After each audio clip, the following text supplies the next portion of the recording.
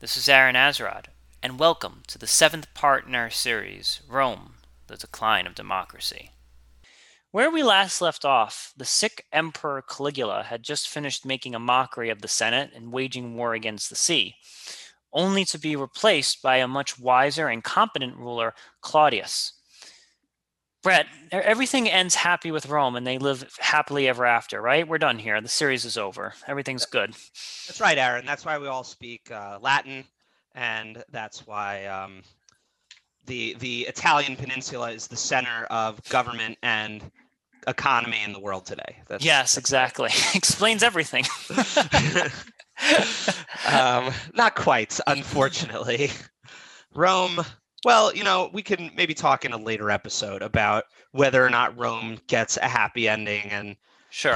personally, if I could talk for hours about the decline of Rome and how its influence has spread across the globe to, I mean, everything, right? Like, I think of the saying, all good things must come to an end, though. yes, that's true. And and we're about to see an end to the Judeo-Claudian dynasty, the first dynastic rulers of Rome since the Tarquins, controlled the city many, many centuries ago. And this is a huge shift because once you're handing things down to your son or your heirs, like the last remnants of any kind of republic or democracy are just they're fully gone at this point. This is not based on merit or any of these other criteria that traditional democracies and republics base anything on. Yes, at this point, Rome does not consider itself to be a kingdom, Hmm. right? I mean, we say emperor, but they're basically kings, right?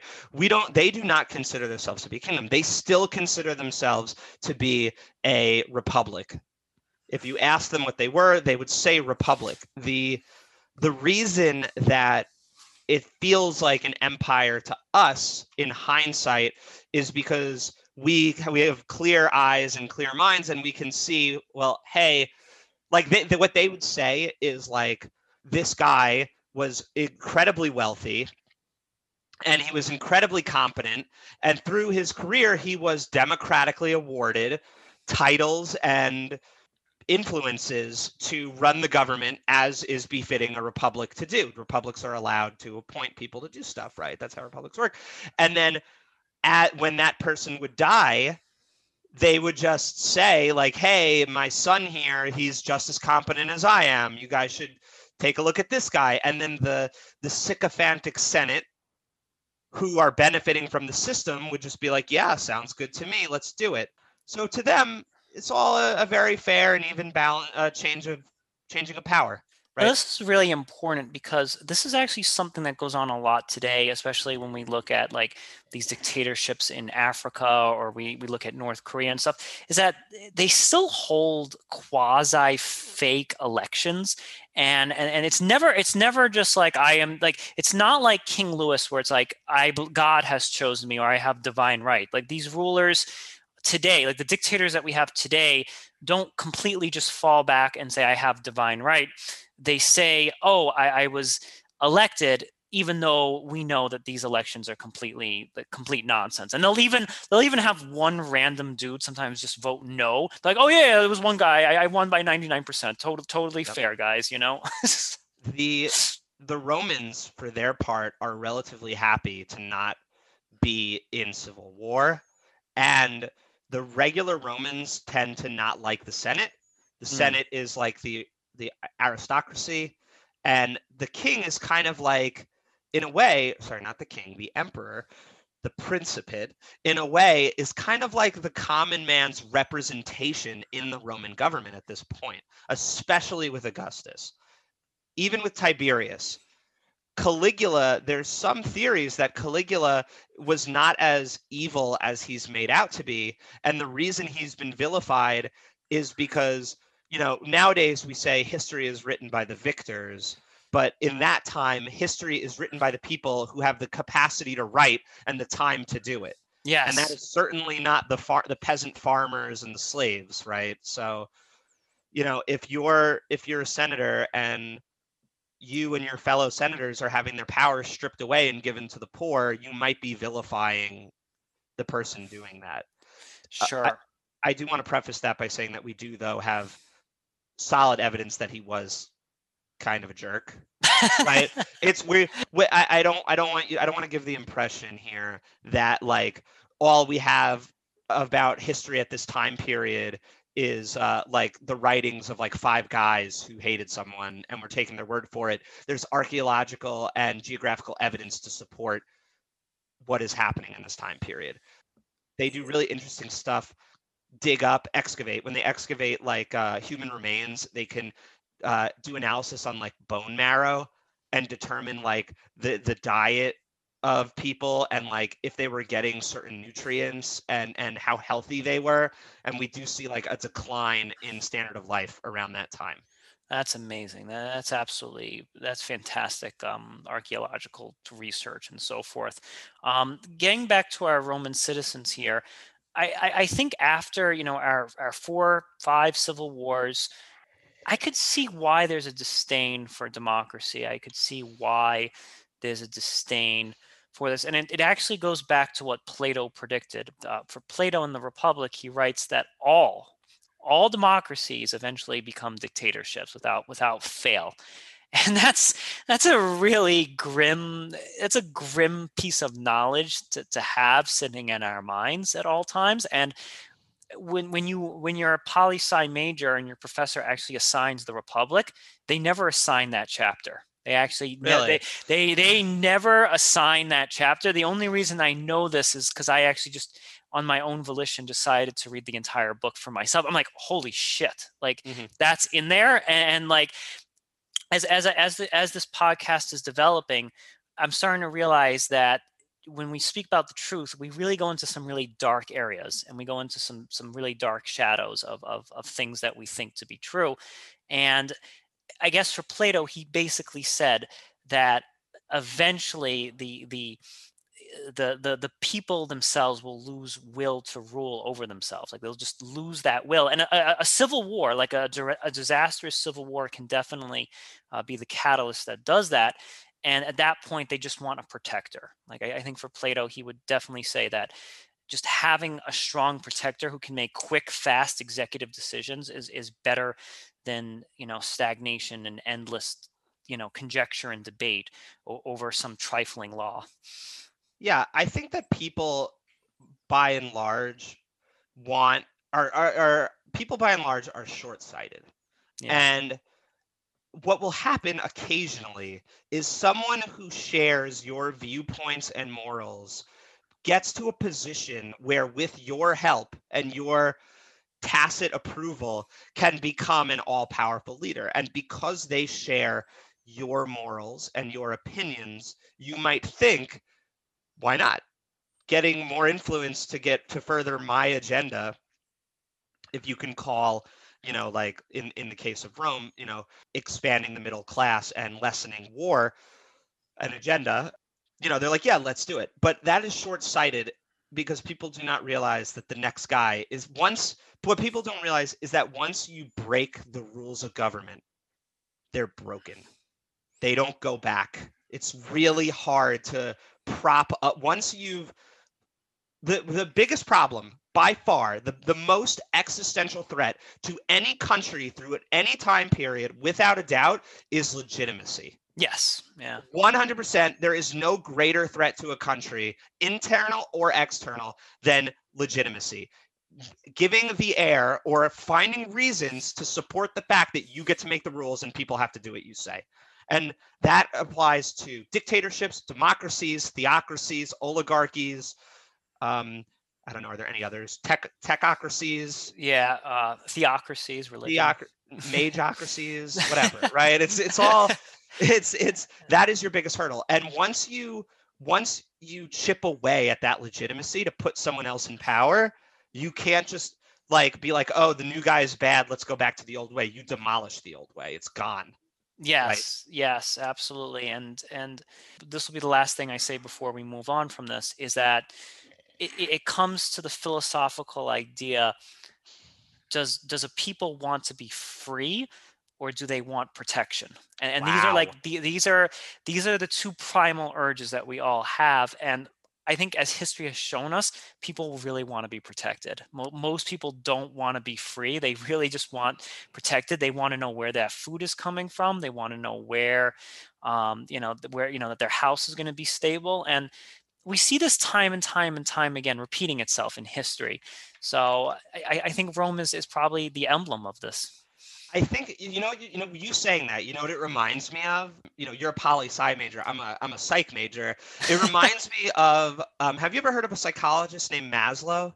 Yeah, Maslow's hierarchy, sure. Yeah, you're reminding me of Maslow's hierarchy of needs in that when everything is great, you can afford to be interested in leaders that will expand the education of your country and like this he's a moral leader and he brings us great joy because he's intelligent and we can all be philosophers under him and pontificate at length on whatever things interest us from the day to day. But when things are tough and you're not at the top of that pyramid, none of that matters. And all you care about is like, this leader makes it so we don't die.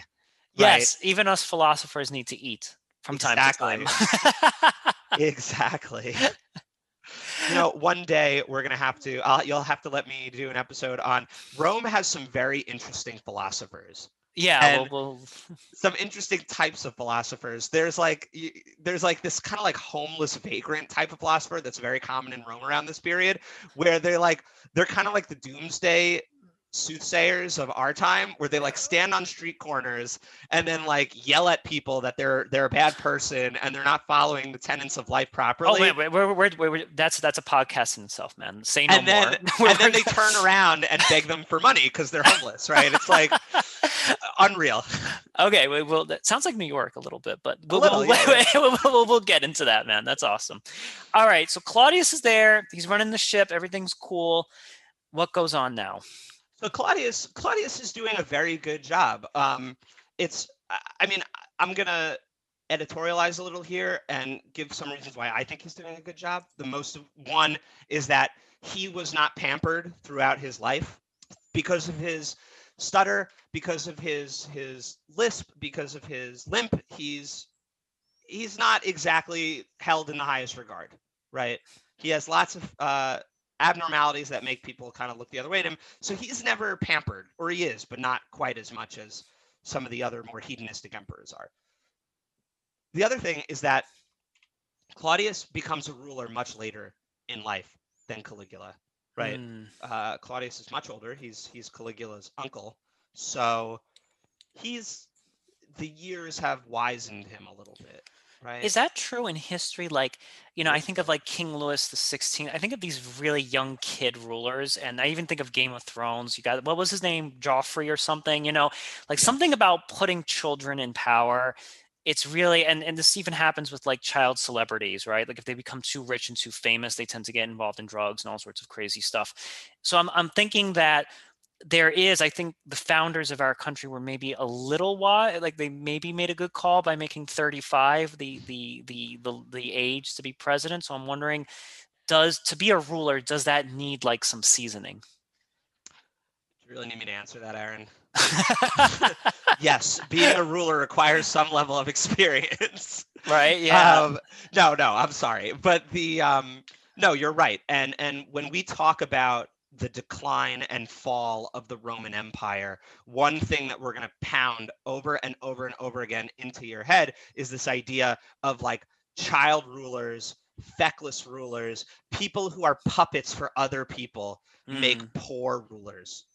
And yes, throughout history, we'll see that. We'll see like bad rulers create bad times, right? Like when the Western Roman Empire is falling, it's like child ruler after child ruler after child ruler. And it's not that like the child ruler is the is like making bad decisions. They're not making any decisions. It's people are fighting behind the scenes to control this puppet figurehead government. Okay, right? we'll dive deep into that when we get there. But yeah, like avoid child rulers, definitely.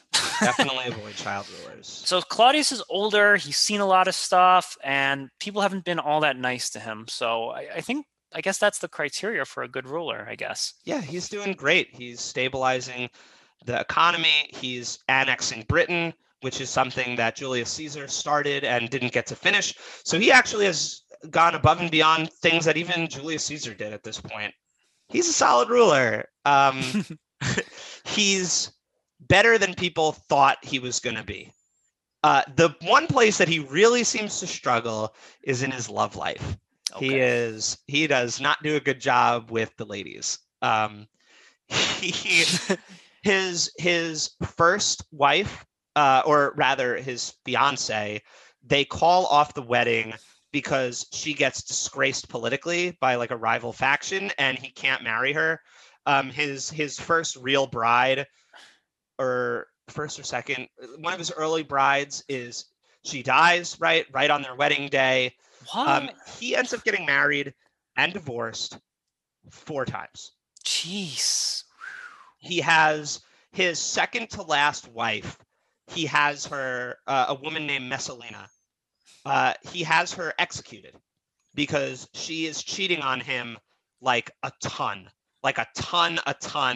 and she ends up like basically cheating on him with like a rival for power at one point, and the inner circle fears that this is going to be a rallying point, and so they finally tell poor Claudius, who is mostly in the dark of all this, that his wife is just sleeping around doing whatever she wants, and he has her executed.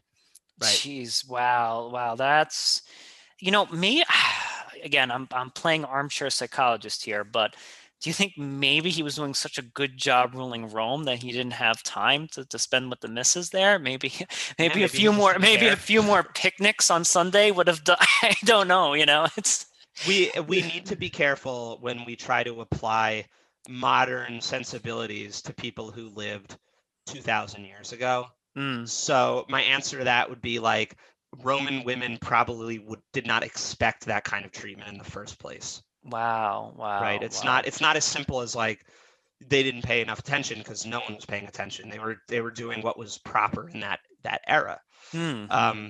It's as a small anecdote, it's always interesting to me how historians like Augustus himself had like many mistresses, and Julius Caesar obviously cheated on his wife to have a bastard child with Cleopatra.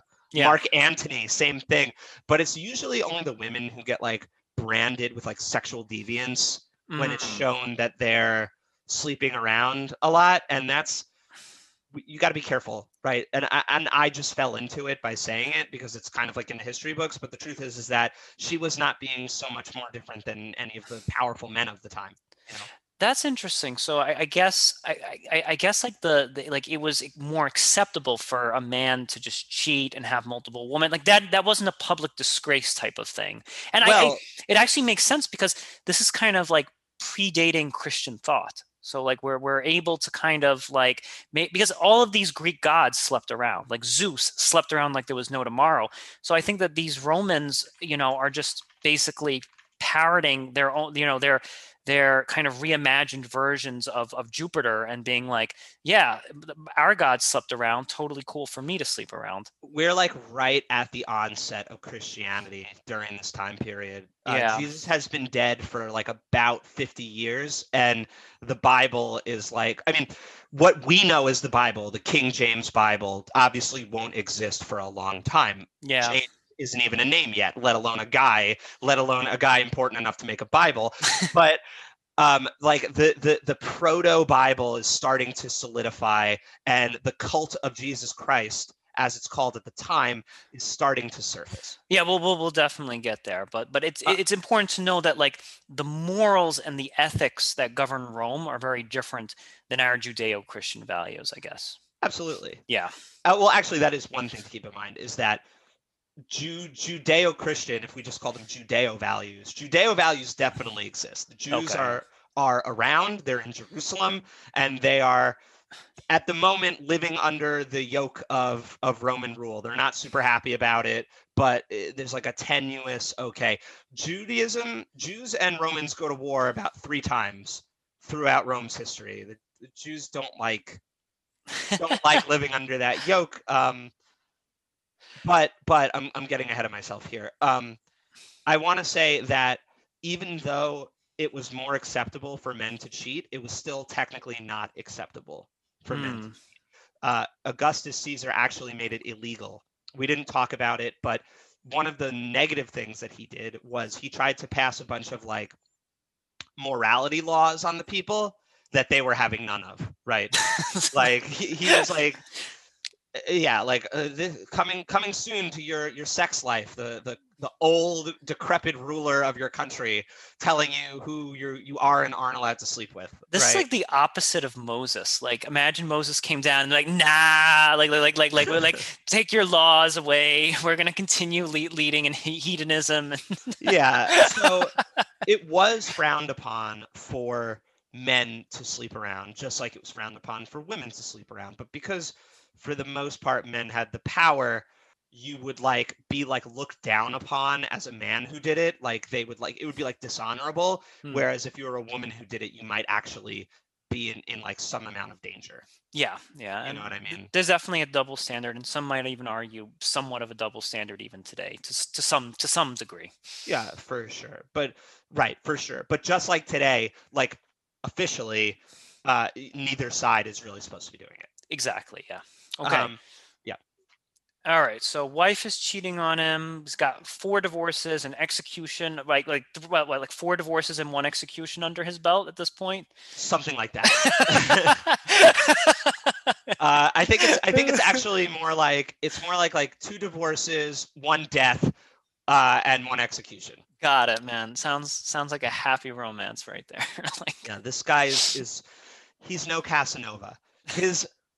After Messalina, he says, "I'm never gonna get married again. I'm done." Smart man. But obviously, that can't fly because marriage is more than just 2 people who love each other, especially in Rome, and especially in ancient times. It is an agreement. It is a political alliance, and the king needs a queen from a powerful family. Wow, right? Wow. So Claudius has a variety of advisors around him who are advising him on who he should marry next. And the group that wins out is a group of freedmen, which are former slaves turned like bureaucrats, basically. And we'll hear more and more about the freedmen as time goes on. They play an increasingly important role in bureaucracy in Rome. But this group basically convinces him that he needs to marry his niece. His niece Agrippina. And if you think that this is unacceptable today, you would be in good company. The Romans also thought this was disgusting. All right, they got some standards there. They did.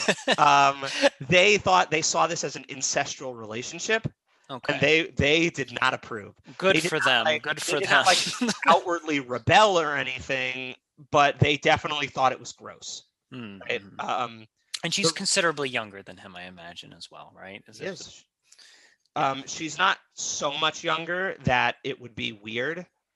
Early and high medieval Italy, they have a habit of like much older men marrying much younger women. That is not a thing that's happening so much in Rome. Okay. The age difference is more acceptable. It's like pushing the boundaries of what we would consider okay in modern America, like, like a 40-year-old marrying like a 20-year-old, but it's not like a 30-year-old marrying a 12-year-old. Yes. You know what I mean? Yeah. I just feel like I need to say that. So yeah, that's good to know. And there is evidence where that kind of happens, where Romans are like, they show disdain and disgust, and they're like, she's too young for you.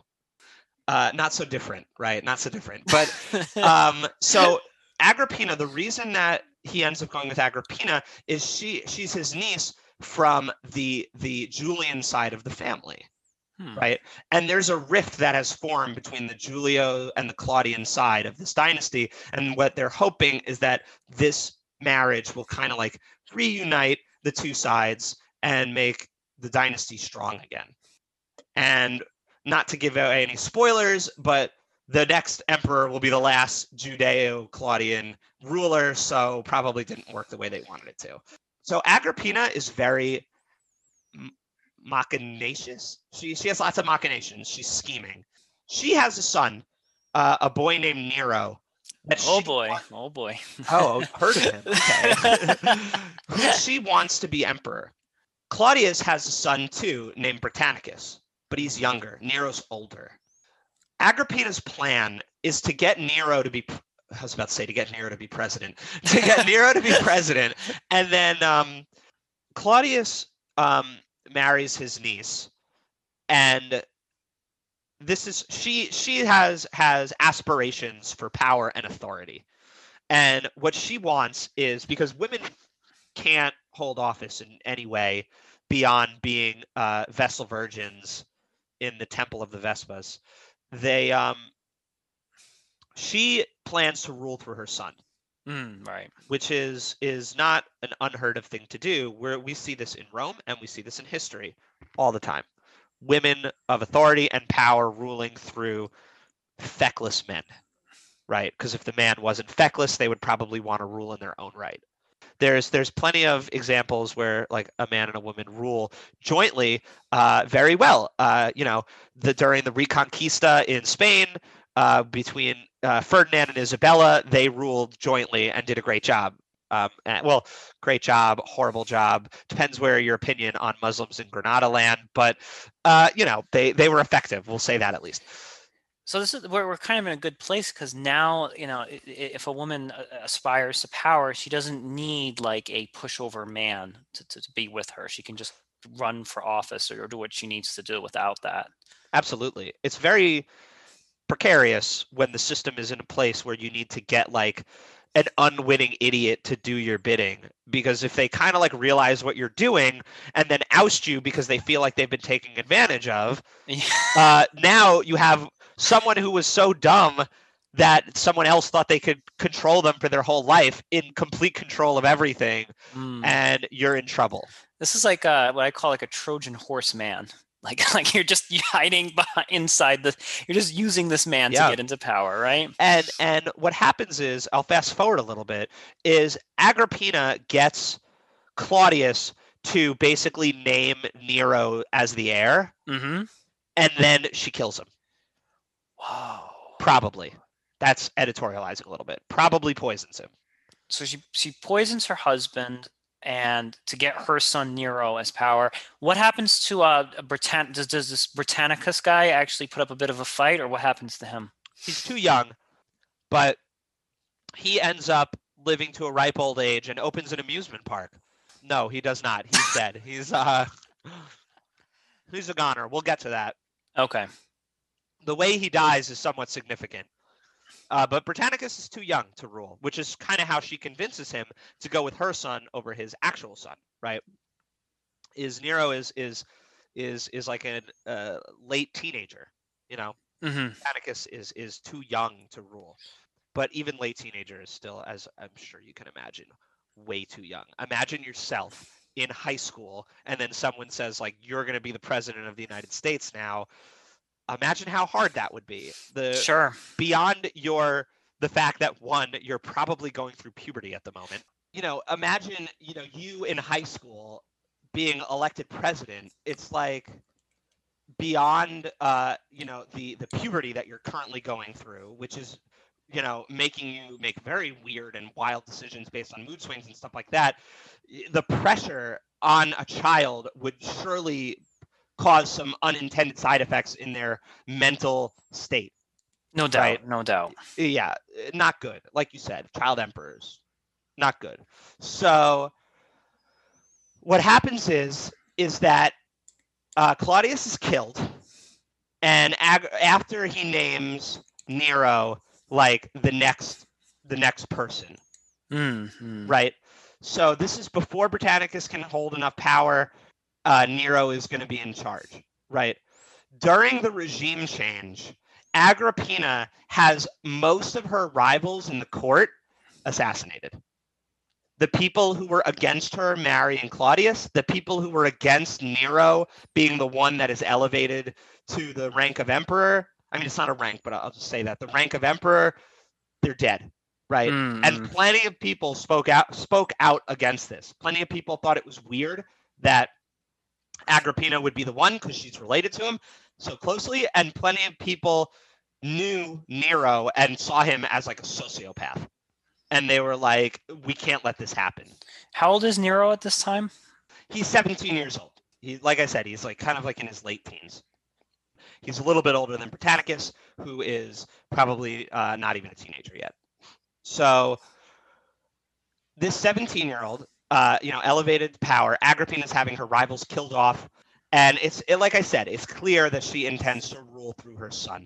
What we're going to see in Nero's early reign is Agrippina's face on Roman minted coins, something that we have never seen before. Usually it's the face of the emperor that goes on coins, right? But what we're going to see instead is Agrippina's face, which is, well, like I just said, unheard of until now. She gets special authority to attend senatorial meetings as long as she stands behind a curtain.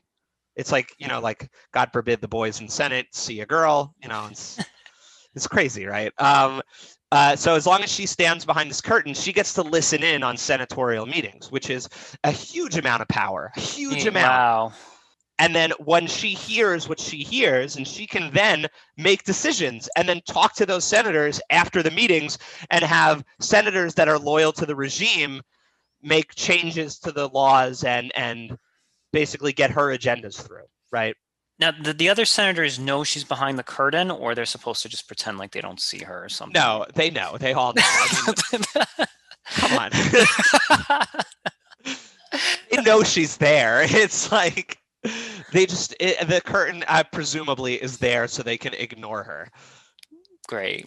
I love the logic here. She's granted the authority to carry lictors around Rome, which is something that was previously only allowed for senatorial men. And she has her own contingent of like senatorial bodyguards beyond the Praetorian Guard's normal guarding stuff in the palace. She's guarded at meetings, right? She is an imposing figure Wow. in Roman government right now. Eventually, Nero is at this point an interesting character. He is living under the thumb of his mother, but it's clear that he has a mind of his own. And we're starting to see him wiggle out of her authority, right? Oh. It all comes to a head when Agrippina wants Nero to marry a woman who is like of senatorial rank to like further the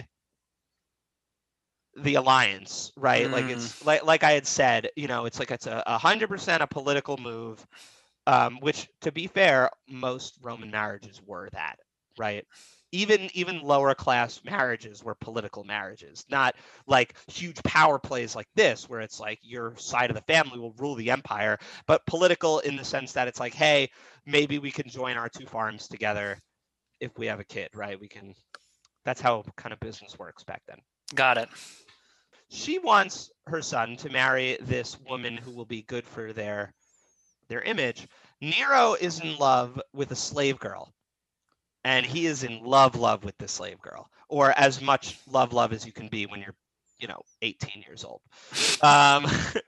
And he doesn't want to listen to his mother. And this is kind of the last straw. He refuses. He's like, no, I'm not marrying your girl. I'm marrying my girl because she's great and pretty. And I don't care for yours that is not as pretty. I don't care that her dad makes a lot of money. This angers Agrippina. Agrippina's response to this is that if he refuses to go through with this, as well as a bunch of other things, because he is kind of like here and there not listening to her when she says, like, tell the Senate to do this, tell the Senate to do that, and like he's more and more fighting back and becoming his own person, right? She threatens to have her allies in the Senate and in the upper class, she threatens to have her allies make Britannicus the emperor. Jeez. But she made one major mistake. She told Nero, if you don't keep doing what I say, I'm going to have Britannicus made emperor. And sure enough, a little bit less than a year before Britannicus's birthday, where he would be old enough to even be the emperor, he's poisoned at a dinner and dies. What? Wow. So this, this is like an example, and like this is something that we also kind of need to dispel a little bit here, is that, we have this idea that the love between a mom and a son is the most purest and whatever thing. But like, I think this is a great case in point where not really. Like there are moms and there are parents that will just absolutely use their kid. And then I think that she's a perfect example of this. She's like, if you're not being this like docile vessel for me to control Rome, then you really have no use to me, son. Like you're really like, I will put this other kid in charge who's not even my biological son, so that I can still, pull the strings and so forth. And I think it's important to take note of this. I think it really, like this story actually really shakes our Western sensibilities to quite some degree. Yeah, Nero and Agrippina don't have. Sorry, I should call her Agrippina the Younger. Nero and Agrippina the Younger don't have the best relationship. And I also feel bad in this story for Britannicus, who basically is living in exile for most of his life, living under house arrest, is trotted out for like one day and killed. Yeah. Right? Like he had his birthright stolen from him. He was then made a prisoner, and then he was killed. Bummer. Huge bummer. At this point, Nero has his mother exiled and also put under house arrest, and where she spends the rest of her limited days kind of like rotting away. He can't have her killed right away because she does have some authority. He then spends some time eliminating her, not authority, influence. He then spends some time kind of like eliminating her influence from his court. Mm-hmm. And then once he is able to do so, he has her killed. Some say that he personally killed her. Wow. Now, do you think that she would have killed him eventually if he didn't step? Like, would she have plotted? Like, because she said, "I'm threatening to remove you from power." Do you think she would have taken a step further and had her own son killed if he did not just yield? Yeah, I do. Definitely. I mean, she had her husband killed to get all this done. I don't see why her son would be any different. Yeah. I'm a little bit out of loss of words here, because it's just like it's some truth here, but like, yes, there are family dynamics that can work this way. Absolutely. And you have to remember that Nero is very young right now. Yeah. Like think of your opinions of your parents when you were a teenager. Yeah. And some of the thoughts you might have had about them, and then imagine you have all the authority on planet Earth to do whatever you want. And Nero does. Some sources say that Nero does come to regret killing his mother. Sure.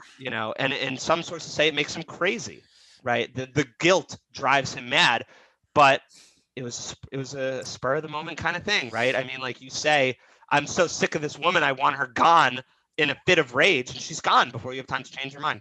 The other thing, but here's like the nuance here, is that he's not pure evil, because she would have perhaps tried to have him killed. So it's almost a self-defense like move. It's not just Nero being pure evil, being like, I'm so evil, I'm going to kill my own mom for no good reason. It's kind of like, hey, if I don't move quickly, she's going to have me killed and put this other dude in charge. So Nero, he fancies himself a gladiator. He fancies himself an actor, which are like the lowest of the low on the totem pole of respectable careers in Rome.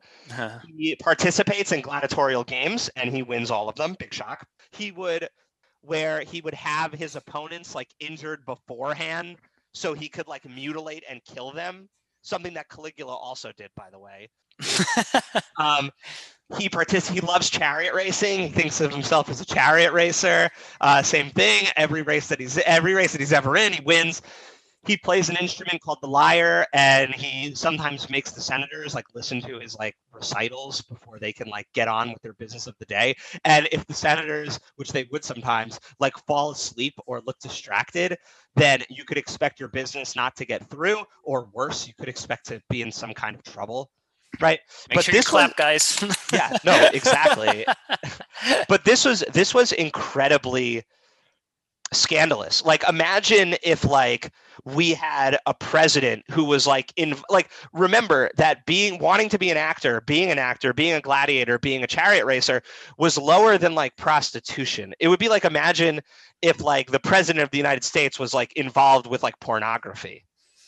It's not such a far stretch anymore. Personally, I can't even imagine such a thing happening, Aaron. The shame was palpable, right? And Nero didn't care, right? He disrespected the senators in this way. He tortured people in the arena.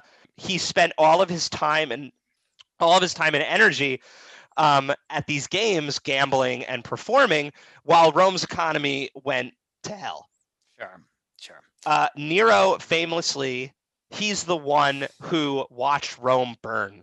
Yeah. There was the Great Roman Fire, and it's said that Nero played his lyre while the flames danced behind him, right? When it was all said and done, Nero blamed it all on the Christians and had them persecuted a lot. Fed to lions, executed, exiled. He was one of the meanest emperors to the Christians. Wow. Let's get into his psyche now. He has a messed up relationship. He like breaks the ultimate wall by having his mom killed, right? And that, in fairness to him, that probably does drive him insane. I could see something like that, because that's like the bedrock of any moral structure, is the mother and father and so forth. We've thrown that away by necessity or by insanity. We're not quite sure. And now his entire life is basically spent in deviance. He's having people killed. He's gambling, and I guarantee you, if Nero lost a bet, well, he's not paying up, I imagine.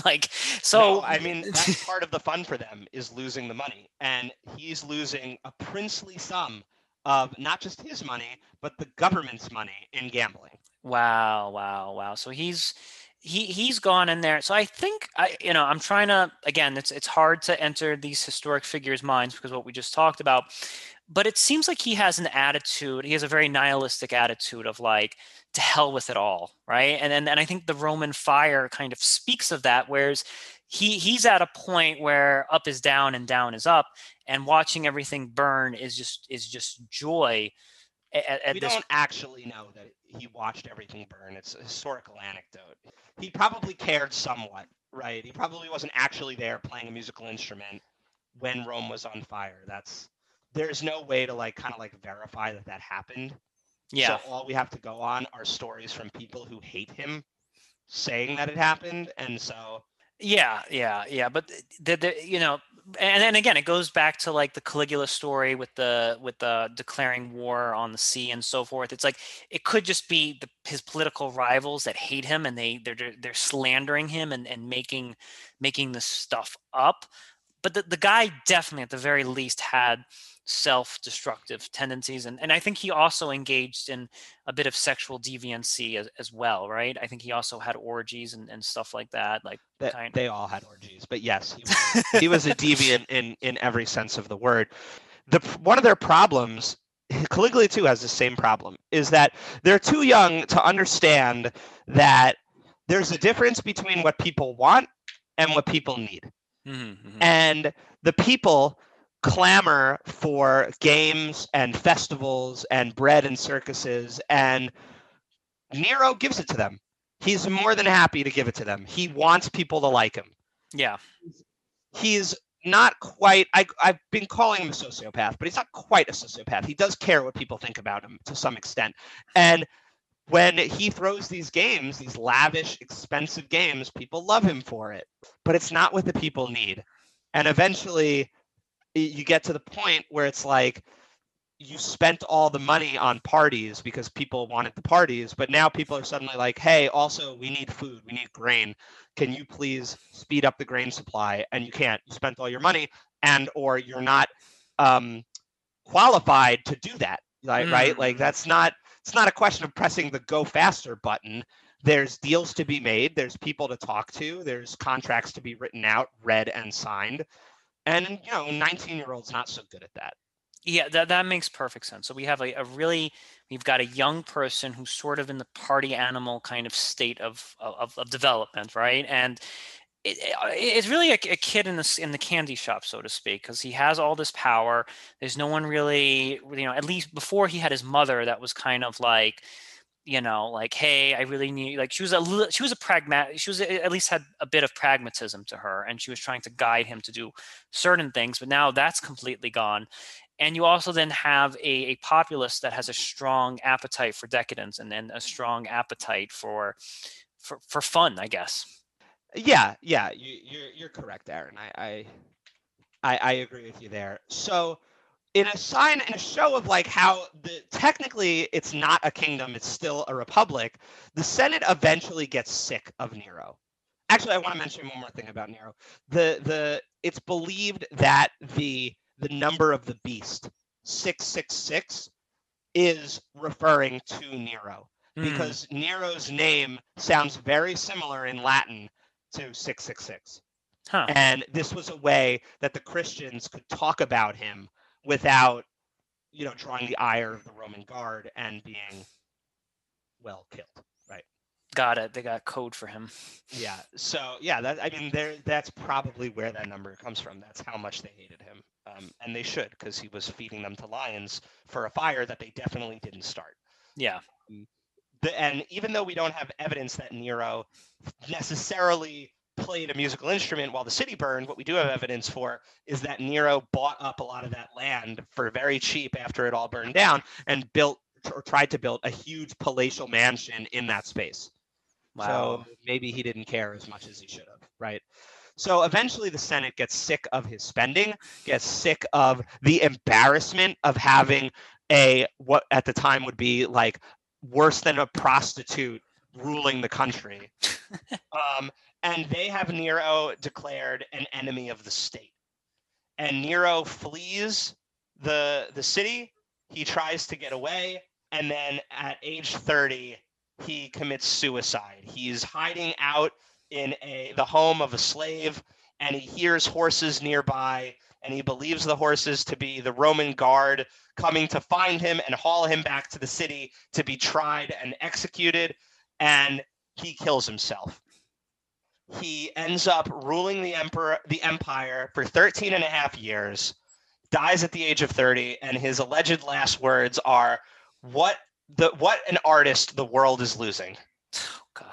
Like, those are his final thoughts, right? Are like, I am such a great poet, I am such a great artist, and I feel bad for you people, frankly. Right?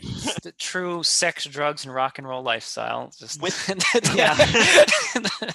Die young and leave a pretty corpse. And so with the death of Nero, the Roman state is thrown into upheaval because Nero is young. He's only 30. He has no heirs, no apparent heirs to take control of the empire. And what we see, like we talked about earlier, is this breakdown in legitimacy. Who is the legitimate ruler of Rome? The Senate is not strong enough to rule on their own anymore. They've been gutted and beaten. And though they were strong enough here to kind of like declare this unpopular ruler an enemy, they are not strong enough to like re-seize government.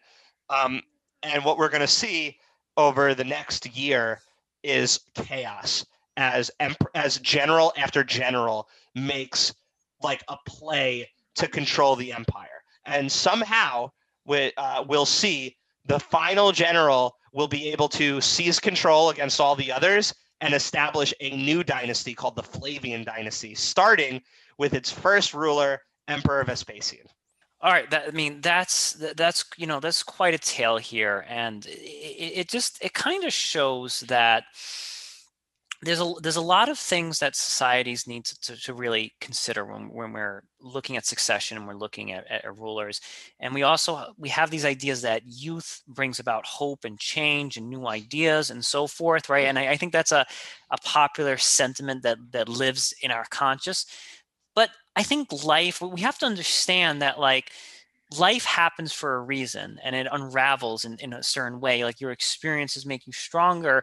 And if Nero had taken, the throne at maybe the ripe old age of 40 or something, I'm not saying he would have been a Claudius. I'm not saying he would have been a Claudius, but I think he would not have gone the way of gambling and just throwing these lavish parties. I think life would have just maybe given him a little bit of a kick in the butt by that point, that he would have his cards better in order.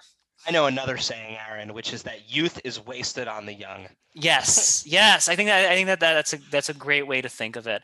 Brett, thank you so much today. Thanks again for having me, Aaron. Anytime. This concludes the seventh part in our series, Rome, the Decline of Democracy. I'm Aaron Azrod.